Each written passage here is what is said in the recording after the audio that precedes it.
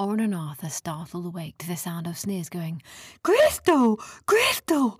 Did we really go and get that crystal?"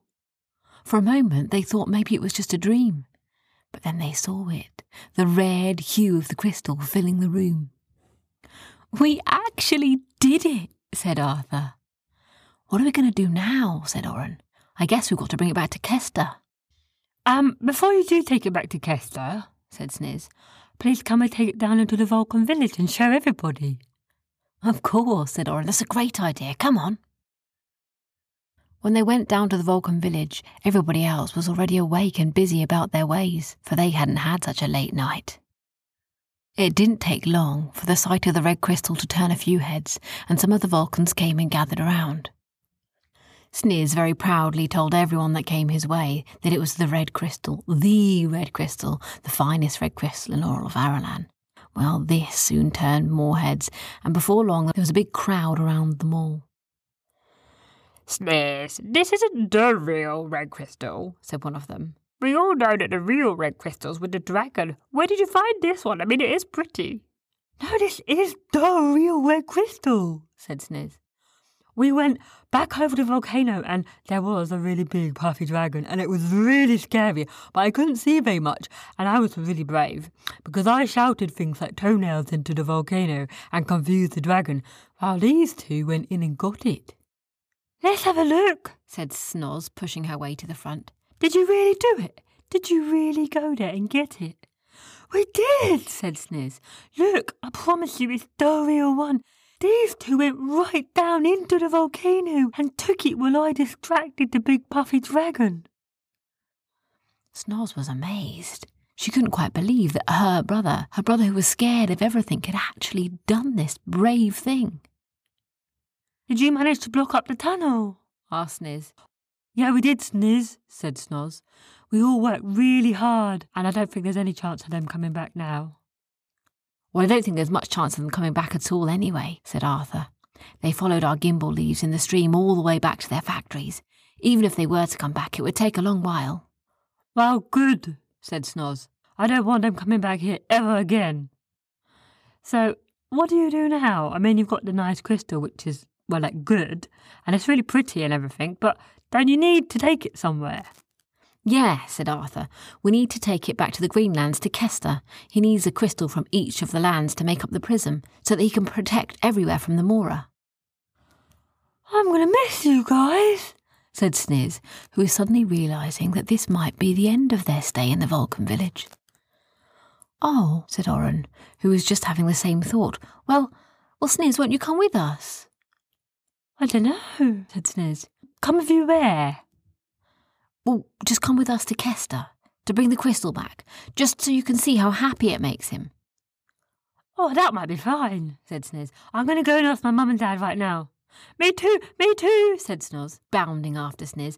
"I helped loads, didn't I, Sniz? I was part of it all, and I should be able to come too. I think I'd be really good. In fact, it'd be nice for me to be there, wouldn't it? I mean, they probably want me to come as well," she was saying. Oren and Arthur were sad. They didn't like the idea of not seeing Sniz anymore. But it wasn't long before Sniz came bounding back with a grin on his face. "They said I can come! They said I can come! But they said I could go to the Greenlands with you and maybe a little bit to Moraland. But I had to stay with you two so that I didn't do anything silly." Behind Sniz came a sad-looking Snoz. She looked a little grumpy and was kicking stones. "You're right, Snoz," said Arthur. "No," she said. "They said I'm too young and I'm not allowed to come, and it's made me feel cross." "Oh, Snoz," said Oren, "that's hard luck.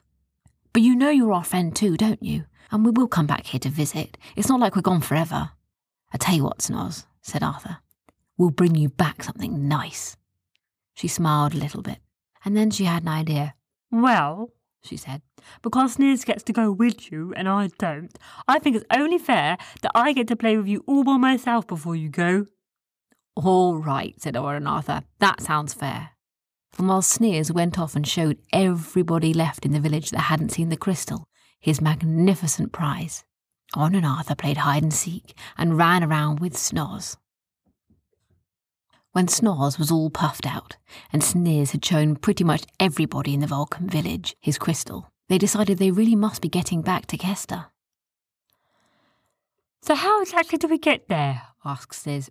Is it a really long walk? I mean, because if it is a really long walk, why don't we just stay here one more night so that we can pack lots of snacks and stuff? No, it's not a really long walk, said Oren. We know a shortcut. Oh, that sounds good, said Sniz. So what you have to do, Sniz, is close your eyes and imagine our woods. But I've never been to your woods. I mean, I can imagine, the woods here where Sasha is. No, our woods. Let me explain it to you, said Oren. He tried to explain the woods, but he had a funny feeling inside that maybe Sniz couldn't come. I know, said Arthur. Let's just grab onto Sniz. We can imagine it and see what happens. So that's what they did. They held onto Sniz, and they thought of the woods, and they thought of it with all their might. And then, with a flip of their tummies, they heard Sniz say, "Oh, this is nice. Ooh!" And there they were, back in the woods. Hide, Sniz, they said, for they knew that if any of the mummers saw Sniz, they would know that this was no normal game. They flicked to the page in the Greenlands, and they looked at it. Look at that castle, they whispered to him. Stare at it. Imagine you're there. They all looked at the castle, and they stared and they imagined, and then they were there. This is nice, said Sniz. Very fancy. Are those hedges in the shape of a bear? Yes, said Oren. I like it. My kind of style, he said. They walked through the castle gates and up the path past the fountain. Kester, they called, but they couldn't see him anywhere. They thought they might find him in the grounds, and so they walked around the back of the castle. They heard his little feet shuffling up the gravel path. But then they heard a noise. Ah! Ah! Don't eat me! Don't eat me! Don't eat me! He said, and he ran and he jumped into a hedge. Kester, they said, are you okay? Don't eat me! Please, spare me! I mean no harm! I come in peace! Kester, it's us, said Oren. Oh no, said Kester. Has someone turned you into some big ghastly monster? What's happened to you? They looked at Sniz and chuckled. Oh, no, look up. That's not us. That's our friend Sniz. He's fine, and he's not a monster. He's lovely. Are you sure? Said Kester. I mean, beg your pardon if you are, but you're a bit alarming to look at. Oh, yeah, we get that quite often, said Sniz. But I promise you, we're just warm and fuzzy. We're even vegetarians, you know.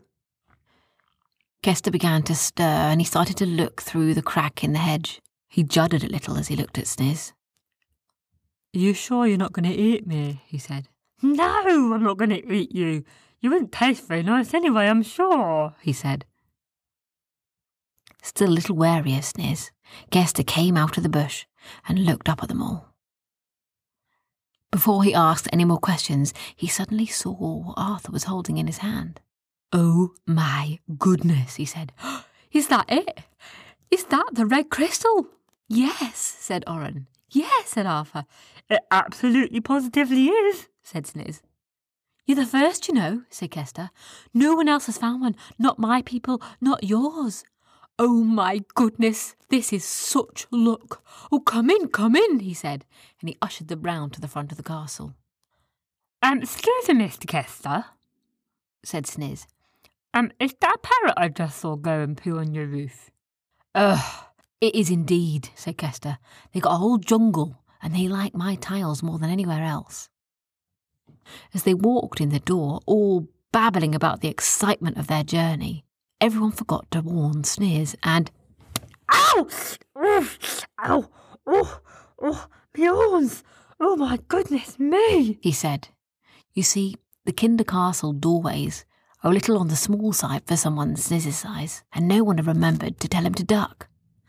Oh, don't mean to complain, but my goodness me! Oh, yeah, sorry about that, said Kester. We're not a big folk. Here, you better bend down. Come on in, Sniz. This time Sniz did bend down, and although he was still blinking a bit from the shock of it was nice to be inside. Kester led them up the staircase to the Rainbow Hall, and he unlocked the door. There in the middle of the room, on an altar, was a golden cage, and inside the cage was a satin pillow. Kester unlocked the cage and showed them where to put the crystal. "Put it in here, then I'll lock it in here and then I'll lock the door. That'll stop any harm coming from it," he said. They put the crystal in and it glowed red in the rainbow hall. "I am so excited," said Kester. "Come downstairs and have a biscuit and a cup of acorn coffee," he said. They all went downstairs, and Sniz remembered to duck this time as he went into the kitchen. Kester went straight over to the stove and pulled off the kettle that was whistling quietly in the corner. Oren and Arthur sat on a stool each, and Sniz... Ow! Oh no! Oh dear! Oh, excuse me, Mr. Kester, but I accidentally broke your chair. His big bottom was far too big for the kinder chairs. "Oh, not to worry," said Kester, looking at Sniz on the floor with a pile of splinters around him. "Look, right, well, I'd say sit on the table, but, well, I don't want you to break that. Would you be so offended if I asked if you would sit on the floor, Sniz?" he said. "Absolutely not at all," said Sniz. "I quite like it on the floor. My big fairy bottom is plenty cushioning for me." Oren and Arthur and Sniz sat there while Kester brought them acorn coffee and Kinder biscuits. "You lot are so brave," he said to them. "Everybody knows that crystal is being guarded by the big dragon up on the volcano. However did you get it?" he asked. "Yes, well," said Sniz, "I was very brave." "Yes," said Oren and Arthur, "we were very brave." "Yes, and well, the dragon, it can't see very well anymore. And I was at the top of the volcano shouting things like toenails into the volcano and earwax and stuff. And these two, my goodness, this crazy bunch, they went down there into the volcano and took it out." "Well," said Kester, "such bravery deserves much more than a Kinder snack, but that's what I can offer you." While they had their Kinder biscuits and acorn coffee, they talked about their adventures and they talked about their friends in the other lands and how they missed them all. And when there was a pause in the conversation, Kester asked them, "What do you lot think about the Mora, now that you've been round them and all that?" "Well," said Sniz, "I mean, they're a bit spooky. Those machines really creep me out. But they're also not so clever, so they're not the scariest thing in our land, that's for sure." "Yeah, they're not too bad," said Oren. "I mean, obviously we want to stop them, but they don't seem too fierce." "Well," said Kester, "you see, the thing is, someone's got to go and find our green crystal at some point, and I'm pretty sure that it's there in Moraland. I think that they dug it up and accidentally chucked it in with all of their bits of gold. And I was wondering, now that you know the Mora, whether you might be the right people to go and get it." Said Sniz. "Well, that's a tricky one. "I'll do it," said Arthur. "Me too," said Oren. What about me?" said Sniz. "Well, you wouldn't have to, Sniz," said Oren, "but we'd love you to come." "That's not such an easy decision, is it?" said Sniz. He thought for a moment about what it would be like to go back and play with Snoz and be safe in the Vulcan village. But then he thought what it might be like if he wasn't going to see his friends Oren and Arthur again.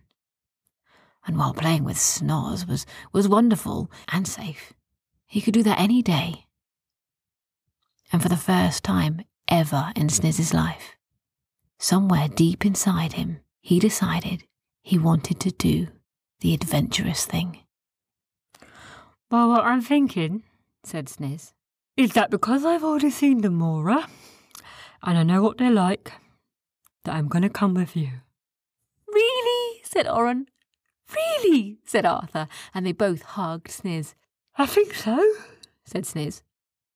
"Then that settles it," said Oren. "I think it does," said Arthur.